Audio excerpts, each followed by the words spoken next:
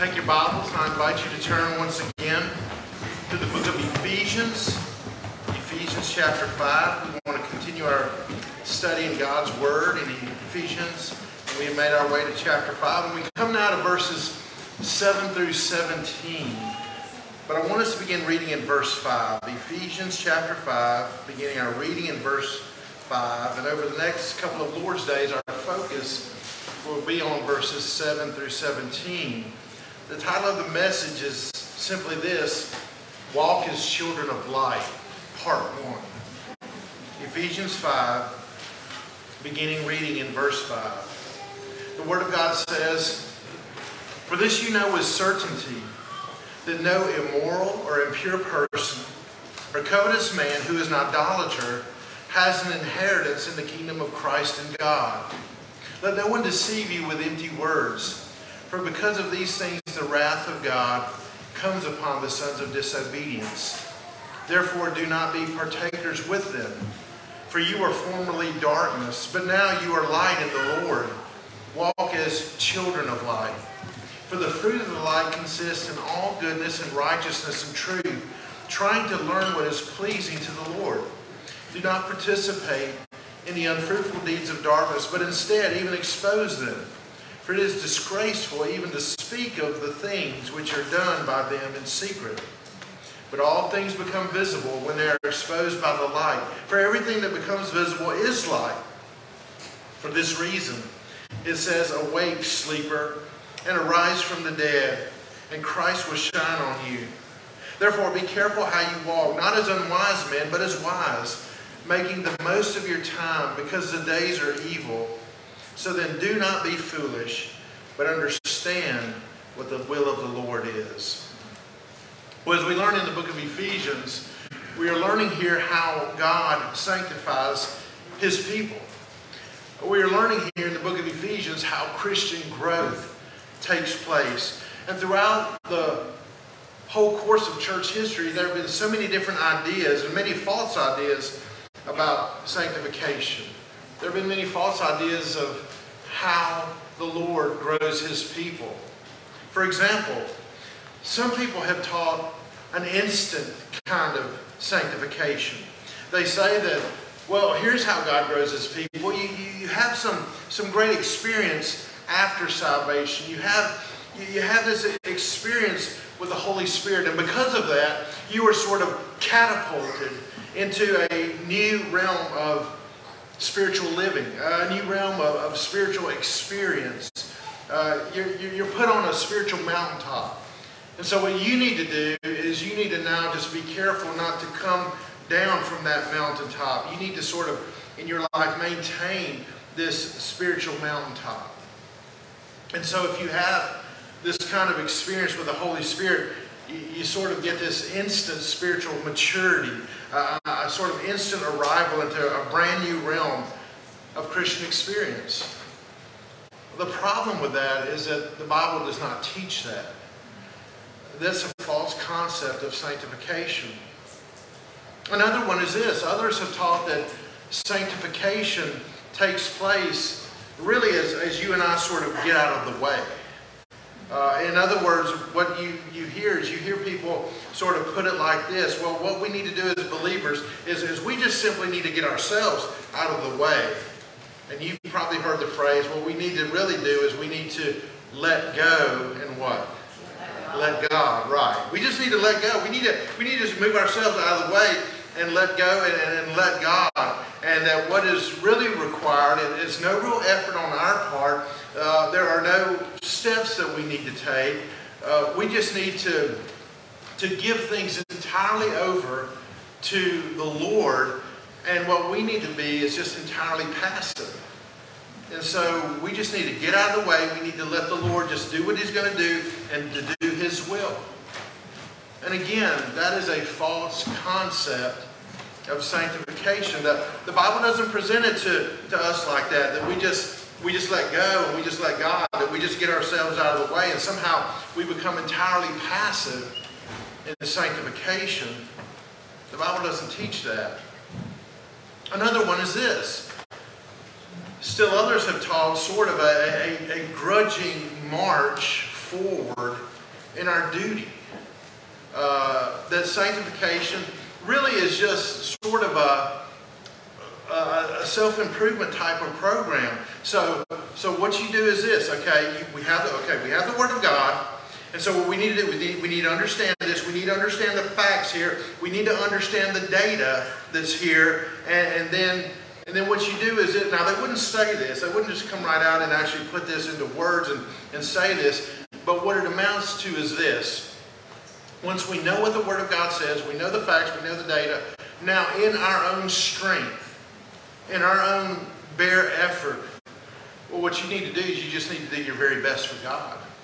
And it's just simply that. You just learn the data, you learn the facts, and then you sort of just grudgingly just clench your teeth and you move forward in this. And so that's what you're supposed to do.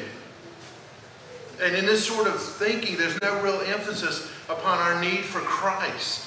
There's no real emphasis upon our need for the Holy Spirit of God. And so then sanctification is simply doing what you know to do. Okay, I know what the Word of God says. I know what I need to do. Now, pull myself up by my own bootstraps and just do it. And it's that thinking. And again, that is a false concept of sanctification. Rather, what you see in Scripture, and what we see especially here in Ephesians 5, what we've been looking through really throughout this whole book, is that first of all, what we have to do is we need to understand accurately what the Lord has done in our lives when He saved us. That's the very first thing we need to do. We need to understand what salvation is. Yes, we need to understand our new position in Christ, but also in addition to that, we need to understand our new condition in Christ. We need to know this. We must understand what the Lord really did when He saved us. What did the Lord do when He saved you? But what did He do in your life? What does the Lord do when He saves sinners? So, first of all, there has to be an accurate view of salvation. And then second, we need to understand all of the possibilities that now result because of our salvation. Because we've been saved. Not only what the Lord has done for us, but also what the Lord can do through us now. Now what is available to us in Christ. Now what is possible for us to do. Now what we have the capacity in Christ, in salvation, because of what He has done in saving us. And so that is what you find in Scripture. And then in light of that, what salvation is, and then what the possibilities are as a result of salvation, then what do? We walk submitted to Him. We learn His truth, and now with complete dependence upon the Lord, and with at the same time all of the effort of our own hearts, we walk submitted to Him. And so, what is sanctification? Sanctification is not a spiritual zap to where I'm there. Sanctification is not just letting go and letting God and me being totally passive. Sanctification is not just me knowing the Word of God and I'm just going to grit my teeth and bear it because it's all on me now to walk forward in my sanctification. No, sanctification is complete dependence upon the Lord and complete effort all at the same time. We, being filled with the Holy Spirit of God, led by the Spirit of God, we walk in the truth of God. And it is only possible because of what He has done in our lives. It is only possible because He has saved us. It is only possible because He has set us free to be able to experience that. Now that is biblical sanctification. And that's exactly what we find here in this new section in verses 7 through 17. Again, what he's doing here is he's telling us of realities here. He's telling us things that now are real in our lives because we have been saved. He's telling us what the possibilities are now that we have been saved. And then he's calling on us to actually obey the Lord, to actually walk according to the Lord's will, to actually walk in what He tells us to do here. Now, through all of these, all of what we've been learning in Ephesians, and even what we're going to learn this morning here, through all of this, we're being tested. We're being tested to see, are we truly saved? Every single one of us who name the name of Christ are being tested in this way. Because as he describes to us what the position of a Christian is and what the condition of a Christian is, it may become painfully aware to you that, you know what? He's not describing me here. This is not me. I mean, you may read all of this about Christians, all of these things that the Lord has done in his people that he saved, and you may realize, you know what? This really does not describe me in my life.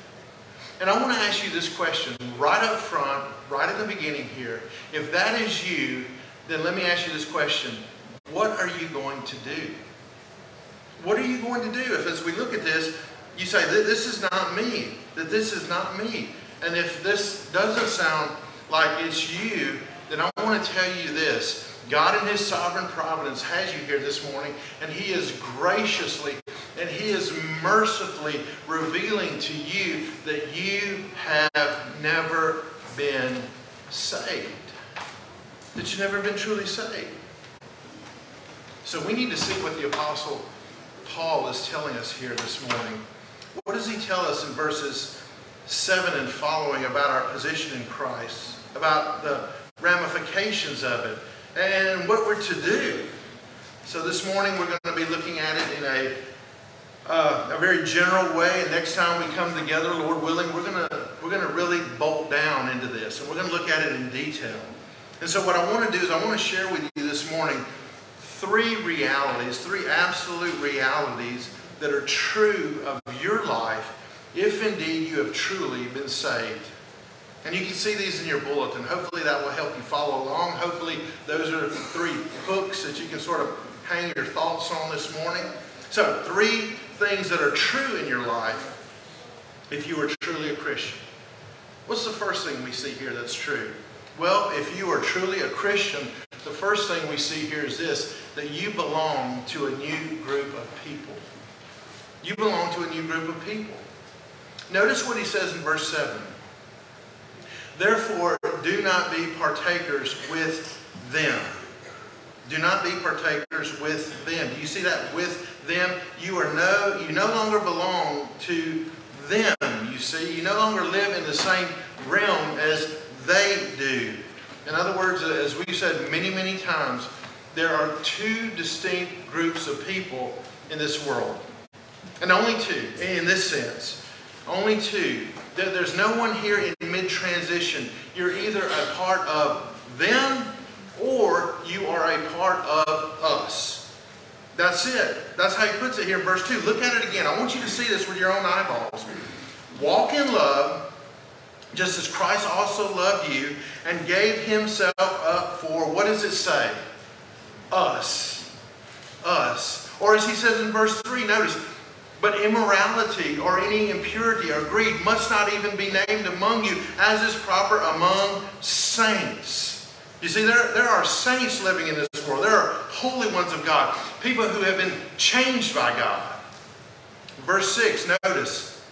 Let no one deceive you with empty words, for because of these things the wrath of God comes upon the sons of disobedience. Do you see that? So what do we have in this world? We have saints, and then we also have sons of disobedience.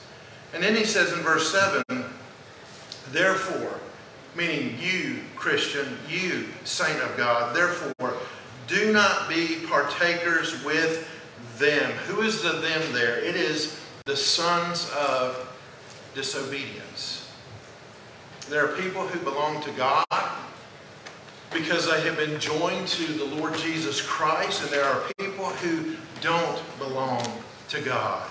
There are people who have been forgiven through Christ and through his perfect life and his perfect atoning death, and there are people in this world who are still in their sins. There are children of God. There are children of the light, verse 8. And there are also, by implication, children of darkness and children of Satan. So there are children of God, there are children of Satan. There is, notice, look at these verses. There's the us, verse 7. There's the them, verse 7. There's the saints, verse 3. There's the immoral, the impure, the covetousness, the idolatrous, verse 5. So there are two distinct groups of people in this world. There is the children of God, and there is the children of the devil. And there is Christians and non-Christians, believers and non-believers. And if you've been saved, if you are a Christian, you now belong to this new group of people. You are now in the family of God. You have now been brought into the kingdom of Christ, and you will forever belong to that realm. Forever. Now, one of the things that every single week that I always pray for myself and I pray for you is that this, as we step through the Word of God, as we study the Word of God, that we would always be reformed by the Word of God in the sense that we would see things as God sees things and not see things in the way that man would want to see things. That we would truly see things in a biblical way with a biblical vantage point. From the vantage point of the Word of God. And one of the things that is very, very hard for us to realize sometimes is the distinction between these two groups of people who live upon the face of the earth. This distinction here. For example, you may meet with someone and they are nicely dressed, very well mannered, very generous in what they do and how they talk about people and what they say, very friendly, very kind, very moral, but they don't know Christ. They have not been saved. Do you realize that if they do not repent, they belong to the very same realm as when I was in Haiti and I would talk to the pastor there and they would tell me about the witch doctors that are there in Haiti, the ones who practice voodoo. Do you realize that that person, the well-dressed, well-mannered, kind, merciful person who is unsaved belongs to the very same realm that a voodoo Haitian witch doctor belongs to? Do you really see that? Do you really understand that? Do you understand there is no third category here, okay? There's not category number one where you have Christians, and then category number two where you have, nice, well-mannered folks, and then category number three, the children of Satan. You don't have three categories here. You just have two. And the only difference between that well-dressed, well-mannered, kind, merciful individual that you're speaking with and you spoke to, and the voodoo witch doctor in Haiti, the only difference is the outward manifestation of their sinfulness. That really is the only difference. Because it's not that one has a better nature than the other one does. No, they are both born in Adam. They are both born sinners to the core. The only difference between the two of what you see on the outside is that manifestation. It just shows up differently in the two. The outside looks different, but in the case of both of them, their lives are full of dead men's bones. The outside looks clean in one, but inside of both, just dead men's bones in both cases. 1 John chapter 2:22 gives us these two categories in stark terms. Listen to this very carefully. It says this: "Who is the liar but the one who denies that Jesus is the Christ?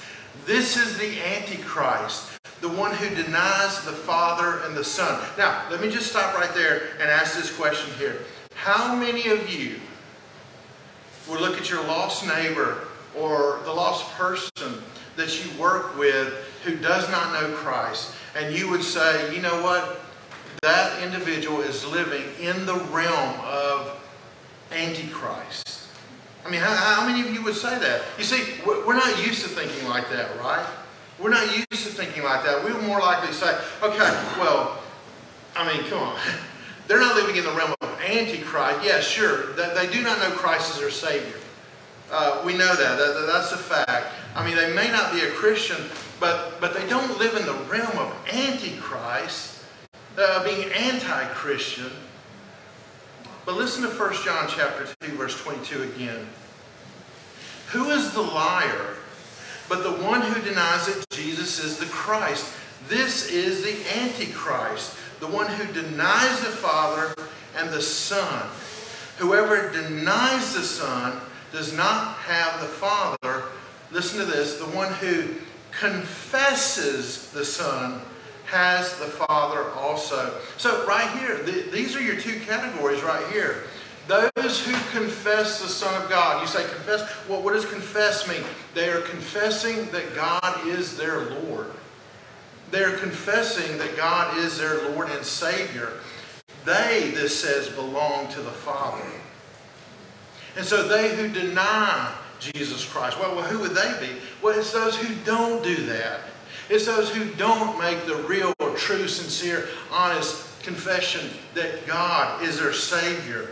They're the ones who have not come to know the Lord and Savior. And this says they belong to the realm of Antichrist. Listen to this, 1 John chapter 4, verse 3. It says this, and every spirit that does not confess Jesus is not from God. This is the spirit of the Antichrist, of which you have heard that it is coming, and now it is already in the world. First, 1 John chapter 5, verse 12 says, he who has the Son has the life. He who does not have the Son of God does not have the life. Or even as our Lord said in John chapter 3, verse 36, he who believes in the Son has eternal life, but he who does not obey the Son will not see life, but the wrath of God abides upon him. It doesn't say that the wrath of God will come on him. It says the wrath of God abides upon him. He is currently, right now, under the wrath of God. And the wrath of God currently abides upon everyone who does not know the Son, who does not believe the Son, and who does not obey the Son. Well, if you're a believer, by the saving grace of God, not by you being so good, but by the saving grace of God, here's a reality. This is true in your life. You once belonged to that realm. I once belonged to that realm. All lost mankind is right there in that realm. But God in His grace saved you. God in His grace, His merciful grace, He saved a sinner like me who was in this realm. And now what this says about us is that now you are children of light. You are a beloved child of God, Ephesians 5 says. You are among those for whom Christ died, and He was raised again. It says He gave Himself for us, for those who trust in Him, for those who believe upon Him. And you are no longer among those that Ephesians 5 describes as immoral, impure, covetous, and idolatrous. Listen, you're not that anymore. You're not a son of disobedience. You're not that. Rather, you have been made a child of light, and you belong to the children of God, and you have been transferred into the kingdom of God, and it is all by His saving grace that you now belong to a new people. That is an unchangeable reality. Now, there's a second reality in these verses. Not only do you belong to a new people, but if you're a Christian, you possess a new freedom. You possess a new freedom. Something you notice throughout this section is that God is addressing His people here with moral imperatives. He's telling us what we're to do, and He's telling us what we're not to do.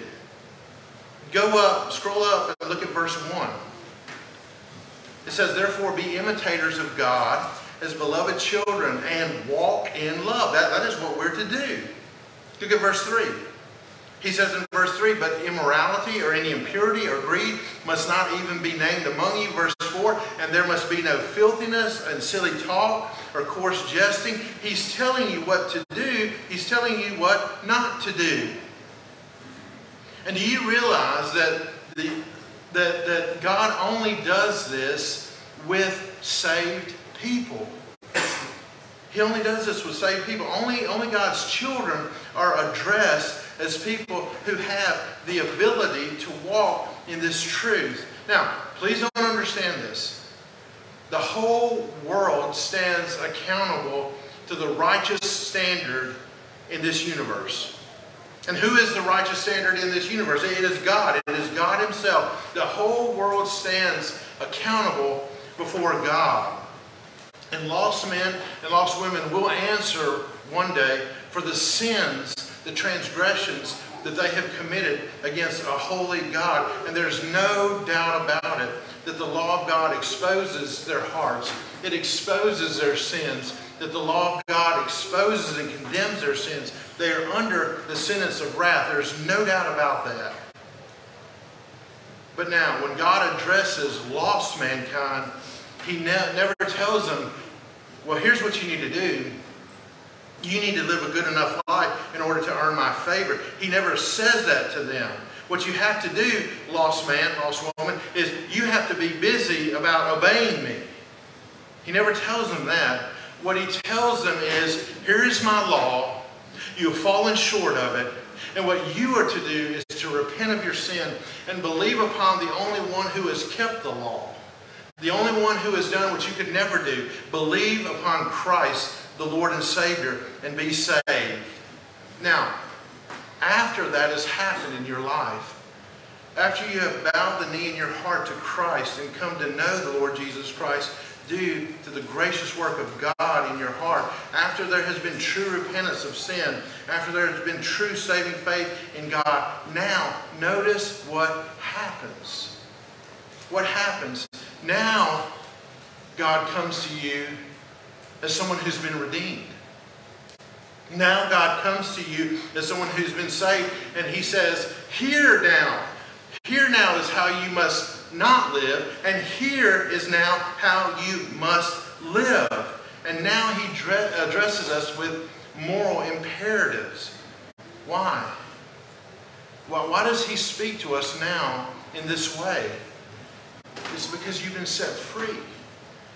You've been set free, and now for the first time, you actually have the ability.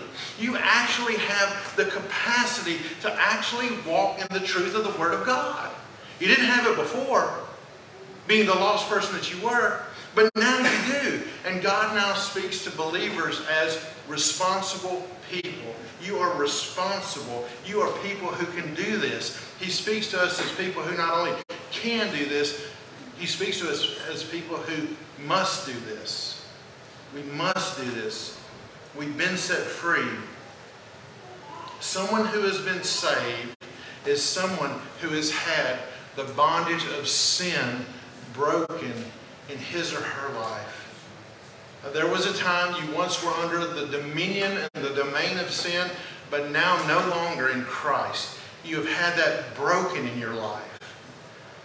Romans chapter 6, verse 6, it says, knowing this, that our old self was crucified with Him. Now, when he speaks of the old self there, he's speaking about the totality of the person that you and I were in Adam, who we were born as from the very beginning. That old self, he says, was crucified with Christ. And he goes on and he says this, in order that our body of sin, this body that is dominated by sin, in order that our body of sin might be done away with. Now listen to this. So that, in other words, because, so that we would no longer, you see, we once were this, but we would no longer be slaves to sin. Now I want to tell you folks, that is a very strong word there. Slaves. Slaves. Believers, do you realize that that is the relationship that you once had to sin? And sin once had to you? You were slaves here. Do you realize that? Do you realize that when it came to sin, that you used to be just sin's plaything? Do you understand that? That sin had you. You were a slave to sin. And do you realize that is the relationship to sin that every single unbeliever has today? They are slaves to sin. I want to tell you this. One of the greatest lies that has ever been perpetrated among the human race is this, that me coming to Christ means me losing my freedom. That is one of the greatest lies that has ever been perpetrated. Well, I don't want to come to Christ. If I come to Christ, I'm going to have to give this up, and I'm going to have to give that up, and I'm going to have to lose this freedom. And no, the Bible never addresses people who come to Christ as losing their freedom. No, you gain freedom in coming to Christ. The Bible tells lost people they're not free, that they're slaves. Now, Satan wants to convince people that, without Christ you are free, you're not a slave, but the truth of the Word of God is this. If you do not know Christ, you are in bondage, you are a slave. You are the slave of sin and Satan, the world, the flesh, the devil. You are in chains. You are a slave to sin. And the only reason you don't feel that you are a slave is simply this, because your desires and Satan's desires are in line with one another. Your desires are in accord with Satan's desires, and that's why you do not feel like you are a slave, a captive to all that he would have. Satan has his desires, and in your lost condition, in your lost state, your desires are the very same as his desires. And that is why you do not feel like you're a slave. But you are. That's just the reality of it. You are. And only the Lord Jesus Christ can set you free. And only Christ can give you the heart change necessary so that you would want to walk this way. So that you would want to walk in Christ's ways and in God's ways.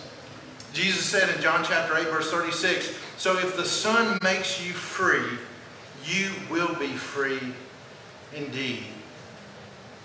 So let me ask you this. Do you recognize this about yourself? That you have been freed from a bondage of sin? I mean, I really want to speak to you today. Test yourself in this. Do you recognize this about yourself? That there was a time in which you were a slave to sin, and that's how you lived. And quite frankly, you enjoyed it. You loved it. You enjoyed those sinful things. That's how you wanted to live. That's how you enjoyed living. You love that. But praise be to God that by His grace, He brought you all the way to Christ, and He brought you to life spiritually.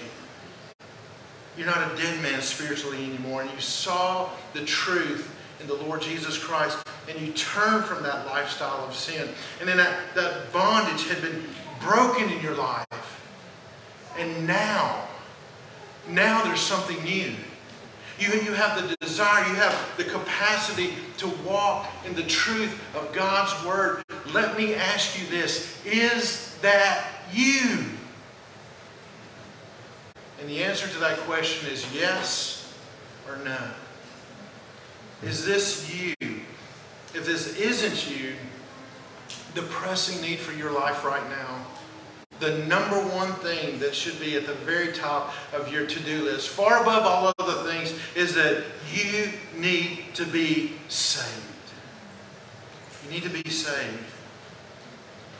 And so here are the two realities of the Christian, the believer. You now belong to a new group of people, and you now, praise God, you have a new freedom. A new freedom. Your bondage to sin has been broken. You are no longer a slave to sin. Now this leads us to a third reality, and we'll see this in verse 8 and really throughout the entire section, and that is this third.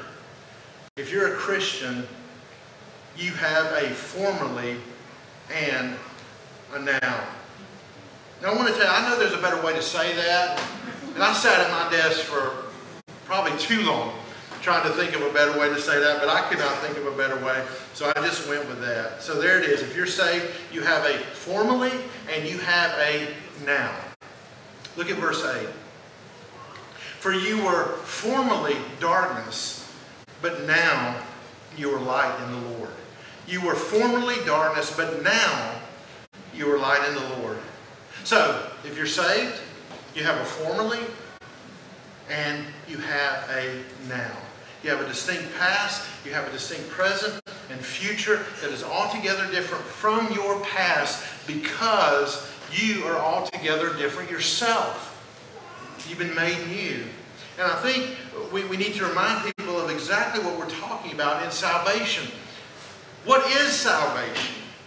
I mean, what is this thing that God has done here? We're not talking about cleaning up a person's life. We're not talking about sort of sucking it up and like a New Year's resolution, we're turning over a new leaf. We're not talking about what is sometimes, you can see sometimes in what are known as fundamental type churches where the idea that sometimes you would get there is this. Well, coming to Christ, what does that mean? It means getting a new set of clothes that sort of meet approval. It means getting a new haircut that sort of meets the approval of everyone. It means this sort of new outward style of living that meets the approval of everyone. No, that's not Christianity. That is not Christianity. We're not talking about cleaning up a person's life on the outside. We're not talking about sort of just adopting this new philosophy that someone has just sort of picked up and they begin to live it out and do it. Oh, you became a Christian? I became a carnivore. So I'm on keto or whatever, okay, well, you subscribe to that, I subscribe to this. No, when you talk about salvation, here's what you're talking about. You are talking about creation. You're talking about a creative act of Almighty God. That is what you're talking about. Bringing something entirely new into being. That's what we're talking about. You need to realize this is not reformation in someone's life. This is not just adopting some improvement in your life. No, this is creation. Think about it. When God created the universe, what are those two Latin words they always use? Ex nihilo, right? He creates out of nothing. And so when God created this universe, He created that way, out of nothing. Everything that has come into being has come into being because God created it, and He created it out of nothing. There was nothing. There was nothing, and God said, let there be. And from nothing, God brought everything into being that has been brought into being. Well, Christian, believer, I want to ask you something. How does the Bible describe you in 2 Corinthians chapter 5, verse 17? Therefore, if anyone is in Christ, he is a new what? Creation, creature. You're a brand new creation. If you're a Christian, you are someone who you were not before you were saved. This is not just sort of saying, okay, I'm going to act better. No, this is something brand new that has been brought into being. Now, sometimes this is very difficult for us to comprehend and to properly evaluate because in so many real ways, we're the same person. I'm Van Loomis, and I'm the same Van Loomis I was for the first 19 years of my life, and then I was saved, and then after that, I was still Van Loomis. I mean, I was just the same person in many ways. Before I was saved, there were certain personality traits and characteristics I had, and after I was saved, I still have many of those same personality traits and characteristics. Some of you, before you were saved, you had a very quick wit. You had a wonderful sense of humor. You were quick on the draw with those things. And then you became a Christian. And now you still have a wonderful sense of humor. And you're quick-witted and all that. Probably some of those things that you did have been sanctified and cleaned up. But it's a result of your salvation. But again, you still have that quick wit. Some of us, when we were saved, before we were saved, I should say, we were sort of had that, you're sort of that math side of the brain person, right? And then some of us were sort of that English lit side of the brain person. Well, when you come to Christ, if you're math sided, you don't become like English lit sided like overnight. No, that doesn't happen. So if we say that there are these identifiable parts of our personality that didn't change with salvation, well then what exactly did change? What changed? In what sense, in what way am I a new creation? In what way, what is the new nature? What is this new person that has been brought into being by the Lord Jesus Christ? Well, what we're talking about really is we're talking about trying to understand regeneration. Regeneration. It gets to the nature of regeneration. So I want to talk about that just a little bit today. What is regeneration? Or there are many other ways we could describe it. We could call it the new birth. We could call it new life. We could call it new light. We could talk about ourselves as this new creation, having a new heart. All of these terms the Bible uses to describe regeneration. So now, what is regeneration? Well, first of all, I think what we can say about it is this, and I think this is where we need to start. Regeneration is an act of God. Regeneration is an act of God. It is not an act of man. It is an act of God. The same power, Scripture says, that raised Jesus Christ from the dead is the same power that explains the Christian. Let me say that again. The same power that raised Jesus Christ from the dead explains you if you were truly saved. Your new birth was the result of the power of God. Now, listen, what kind of power does God have? The Scripture is very plain. Very plain. We put a theological word upon it. We say God is omnipotent, right? He is omnipotent, which is to say that God has all power. So, if God determines to save someone, what's going to happen? You tell me. He's going to be saved, right? He's going to be saved. When God determines to regenerate someone, they're regenerated. No one resists the power of God. And so this is an act of God. This is a result of the power of God. Another thing we could say is this, if we want to put it in a negative fashion. Third, it is not the result of an act of our soul. It is not the result of an act of our soul. In other words, we don't believe that we were regenerated because of the choice that we made. If you and I have been made alive, if you and I have been made to be a new creation, it is because of the choice of God. And let me ask you a question. Let me ask a question to all believers here, okay? All Christians who are in this place. Listen very carefully. Did you, Christian, did you believer, choose Jesus Christ as your Lord? Some of you are wondering. It's not a trick question, okay? Yes, absolutely you did. You did. You did choose Christ as your Lord. And in that sense, you did choose Him. But how many people who were here today, how many chose Christ? How many exercised saving faith in the Lord Jesus Christ? Well, if you're a Christian here today, you did. Every one of us did. There's no way to be saved outside of exercising faith in Christ. So, yes, you did. But now let me ask you this. Let me step back, one step backwards with a question. Okay? Why? Why did you choose Christ? Why did you believe? Did God choose you? And the answer to that is, yes, He did. Yes, He did. God made a choice. And then God did something called regeneration that then resulted in your choice. And so what I'm saying is this. You made the choice to trust Christ after God made His choice of you. After God regenerated you. Listen to this. Regeneration precedes faith. Regeneration precedes faith. You cannot have unregenerate people trusting in Christ, unregenerate people having faith in Jesus Christ. They won't do it, and they would not ever do it in a million years. It will never happen. God had to do a regenerating work deep down in our soul to give us new life. Now, understand this. We're not talking about justification.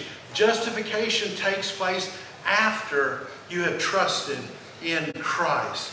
But regeneration is an act of God where, listen, you were completely passive in that.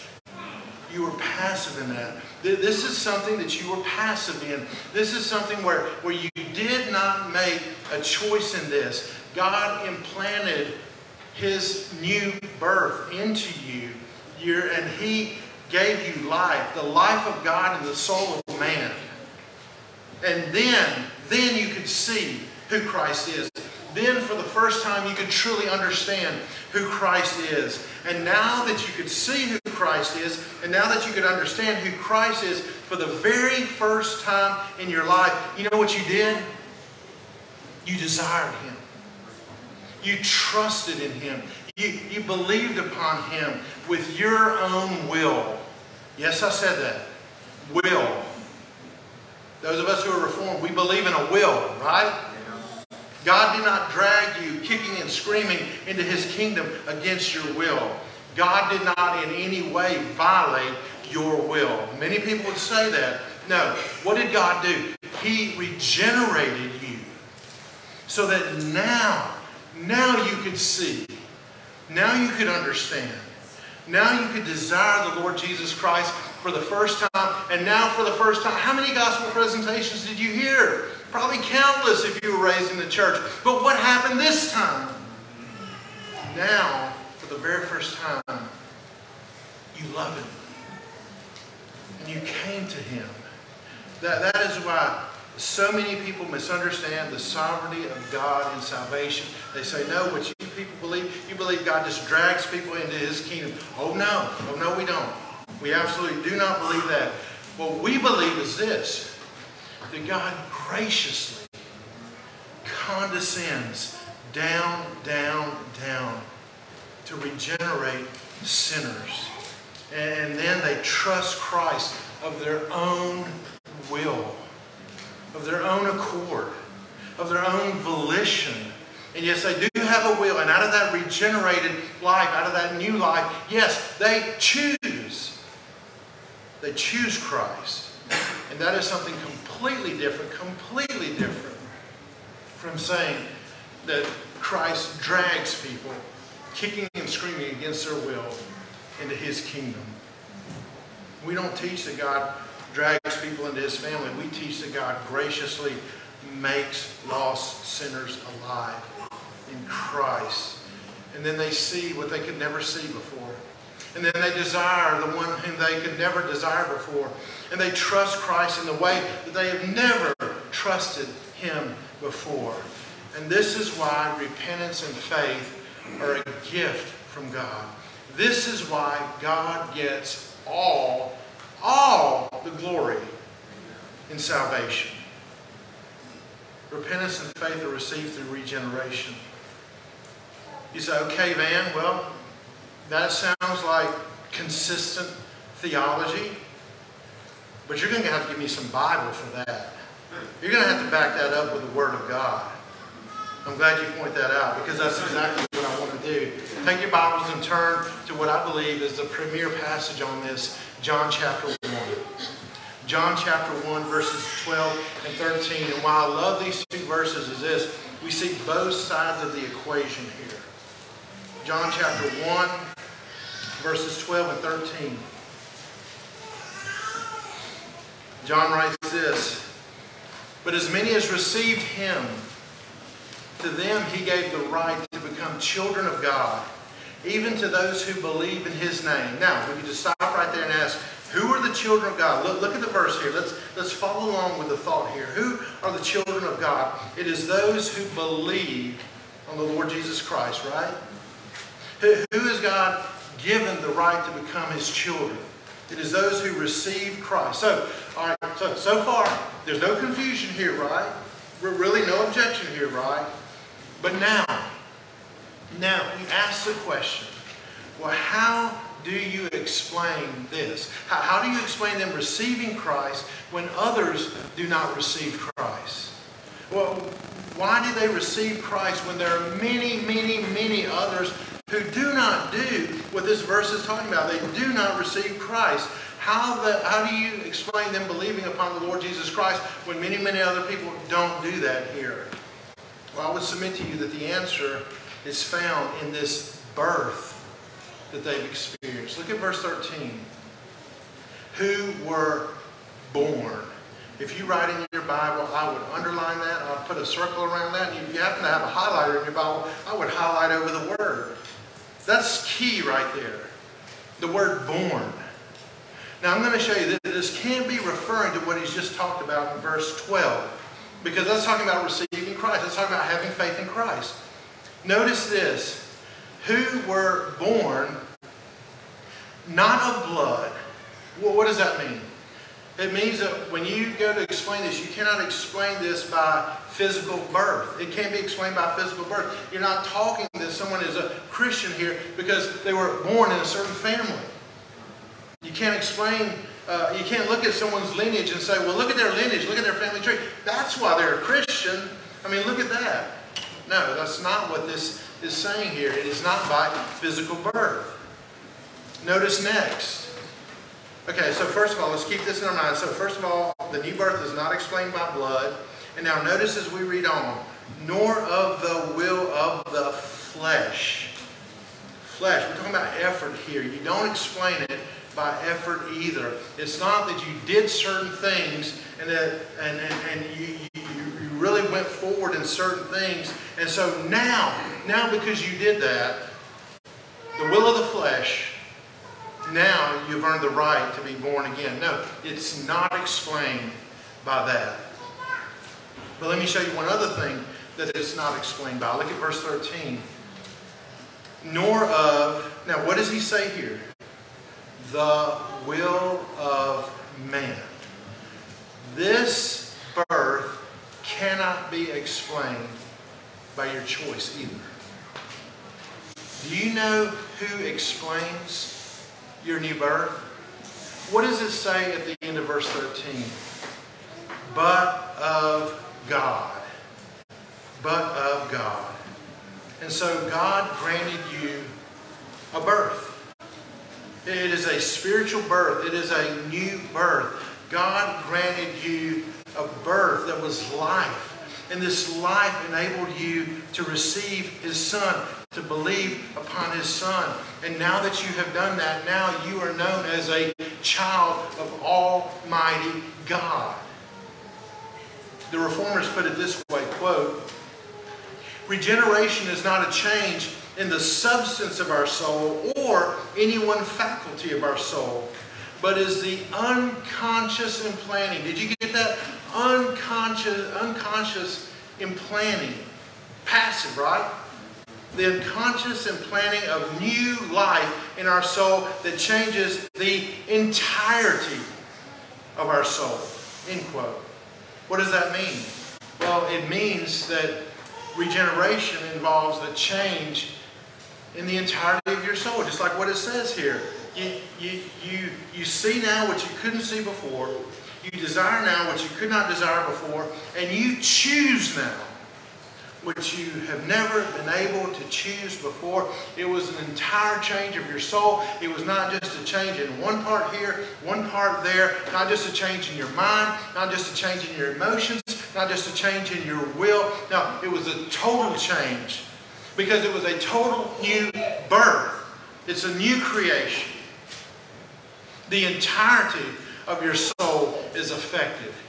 It is the presence of brand new life. So getting back to this, turn back to Ephesians 2. Let me show you another passage, okay? Again, what are we talking about? We're talking about this, that you have a formerly and you have a now. A formerly, what you used to be, and a now, what you actually are. Ephesians 2, look beginning in verse 1. It says, and you were dead in your trespasses and sins, in which you formerly walked, according to the course of this world, according to the prince of the power of the air, of the spirit that is now working in the sons of disobedience. You see, you weren't free, were you? I mean, you weren't free. Look at this. Now, he says in verse 2 that here's what you were doing. You were walking a course. There was a course that was mapped out for you. It is the course of this world, he says. It is a course according to the prince of the power of the air. Who is that? That's Satan, right? That's the devil. So, you were a slave to sin. You were a slave to Satan. Now, verse 3. Among them, so there's the them and the us as well. There's this new group of people that we are. Among them, we too all formerly lived in the lust of our flesh, indulging the desires of the flesh and of the mind, and were by nature children of wrath, even as the rest. You see, the rest still are. They still are. Now notice, but God. How do you explain your salvation, Christian? This is it right here. But God. It's not that, oh, I got smarter. I finally just understood all this stuff. It's not because, well, you know, my heart was really hard before. Now I got really sensitive. And you know what? I just wised up. I just like, you know, I need this in my life. It's not that, no, I'm just spiritually more sensitive and I want to sort of glom on to this Christ stuff and this church stuff and these people are really nice over here. No, it's not that. No, look at what it says. But God, being rich in mercy, because of His great love which He loved us, even when we were dead in our transgressions, made us alive together with Christ. By grace you have been saved, and raised us up with Him and seated us with Him in the heavenly places in Christ Jesus, so that in the ages to come, you see, not only a different present, but a different future, in the ages to come, He might show the surpassing riches of His grace and kindness toward us in Christ Jesus. For by grace you have been saved through faith, and that faith not of yourselves. No part of this thing that is called salvation is explained by you. Look at what it says. It is the gift of God, not as a result of works, so that no one may boast. For we are His workmanship. And what are we? Look at it. Created. Creation. We are His workmanship, created. New life. Created in Christ Jesus for good works, which God prepared beforehand so that we would walk in them. Praise God. If you're a believer, you have a before and you have an after. You have a formerly and you have a now. I have who I was before and I have who I am now in Christ. So as we finish this morning, let me just ask you this. Just going right down our outline here. Is it true of you that you have been made a part of a new people? Is it true of you that you have been given this brand new freedom? Is it true of you that it can be said that you have a formerly and you have a now? That you were darkness, but now you are light. That once you were unfruitful, but now there is the fruit of the believer that is displayed, that is manifested, that is shown forth in your Christian life now. Is that you? I mean, you have to answer this truthfully in your heart. May the Holy Spirit help you to audit your own life right now, this very moment. Is this you? Praise God that every true Christian in this place can honestly say, with a clean conscience and a heart laid before the Lord, that is me. That is me because of God's grace. Because of what He has done. And if you can't say that, you know what? We still need to give praise to Almighty God. You know why? Because He is showing you this. And He is a God who even now at this moment is an Almighty God who is almighty to save, and He will save you. And if you will believe upon the Lord Jesus Christ, you will be saved. So if this doesn't describe you, I pray that you would just let loose of your pride, whatever it is you're holding on to. Maybe you're thinking this whole thing, that I'm really free now, but if I come to Christ, I'm going to be a slave. No, it's the other way around. You're a slave now to a horrible taskmaster. And yes, if you come to Christ, you'll be a slave of Christ. But I want to tell you, you'll be wearing a yoke that is not burdensome. It is easy in Christ because of who He is. He makes all the difference in all of this. Let's pray. Well, Father in heaven, we thank you for what you do in salvation. Thank you for what you've done in our lives. It is not something that we just merely convinced ourselves of, but these are things that are realities that are unmistakable and unchangeable, and they are undeniable. Father, may you draw sinners to yourself through Christ. And may those who have been saved, Father, may we lift up hearts that are full of thanks to you, realizing that the explanation for what has happened in our lives and who we are in Christ, Father, really it's found in these two words that we see in Ephesians 2, but God. So, Father, you have done this. May you be greatly praised for this. And we ask this in Jesus' name. Amen.